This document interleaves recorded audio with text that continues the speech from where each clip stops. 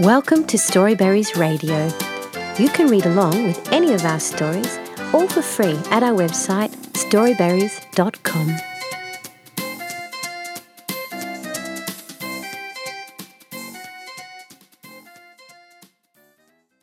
The Three Billy Goats Gruff by Catherine Pyle. There were once 3 billy goats who lived in a meadow at the foot of a mountain, and their last name was Gruff. There was the big billy goat Gruff, and the middle-sized billy goat Gruff, and the little billy goat Gruff. They all 3 jumped about among the rocks in the meadow and ate what grass they could find, but it wasn't very much. One day the littlest billy goat Gruff looked up at the high mountain overhead, and he thought to himself, "It looks as though there were a great deal of fine grass up on the mountain. I believe I'll just run up there all by myself without telling anyone and eat so much grass that I'll grow to be as big as anybody." So off the little billy goat Gruff started without telling his brothers a word about it. He ran along, tip-tap, tip-tap, tip-tap, until at last he came to a wide river with a bridge over it.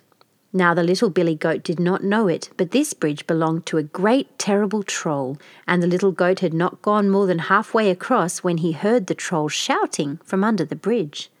"Who's that going across my bridge?" shouted the troll in his great loud voice. "It's me, the littlest billy goat Gruff," answered the little billy goat in his little bit of voice. "Oh, it's a little billy goat Gruff, is it? Well, you won't go much farther, for I'm the troll that owns this bridge, and now I'm coming to eat you up." And with that the troll looked over the edge of the bridge. When the little billy goat Gruff saw him, he was very much frightened. "Oh dear good Mr. Troll, please don't eat me up," he cried. "I'm such a very little goat that I would scarcely be a mouthful for you. I have a brother who is a great deal bigger than I am. Wait till he comes, for he'd make a much better meal for you than I would." "But if he's much bigger than you, he may be tough." "Oh no, he's just as tender as I am." "And a great deal bigger?" "Oh yes, a great deal bigger." "Very well then, I'll wait for him. Run along." So the little goat ran on, tip-tap, tip-tap, tip-tap across the bridge and on up the mountain to where he was safe, and glad enough he was to be out of that scrape, I can tell you. Now it was not very long after this that the middle-sized billy goat Gruff began to think he'd like to go up on the mountain too. He did not say anything about it to the great big billy goat Gruff, but off he set, all by himself, trap-trap, trap-trap, trap-trap. He'd barely reached the middle of it when the troll began shouting at him in his great terrible voice. "Who's that going across my bridge?" "It's me, the middle-sized billy goat Gruff," answered the middle-sized billy goat in his middle-sized voice. "Oh, is it? Is it? Then you're the very one I've been waiting for. I'm the troll that owns this bridge, and now I'm coming to eat you up." At that the middle-sized billy goat Gruff was in a great fright. "Oh dear Mr. Troll, good Mr. Troll, please don't eat me up. I have a brother that's a great deal bigger than I am. Just wait till he comes along, for he'd make a much bigger meal for you than I would." "A great deal bigger?" "Yes, a great deal bigger." "Very well then, run along and I'll wait until he comes. Only the biggest goat there is fit to make a meal for me." The middle-sized billy goat was not slow to run along as the troll bade him. He hurried across the river and up the mountain as fast as he could go, trappity-trap, trappity-trap, trappity-trap. And just weren't he and his little brother glad to see each other again, and to be safely over the troll's bridge and up where the good grass was.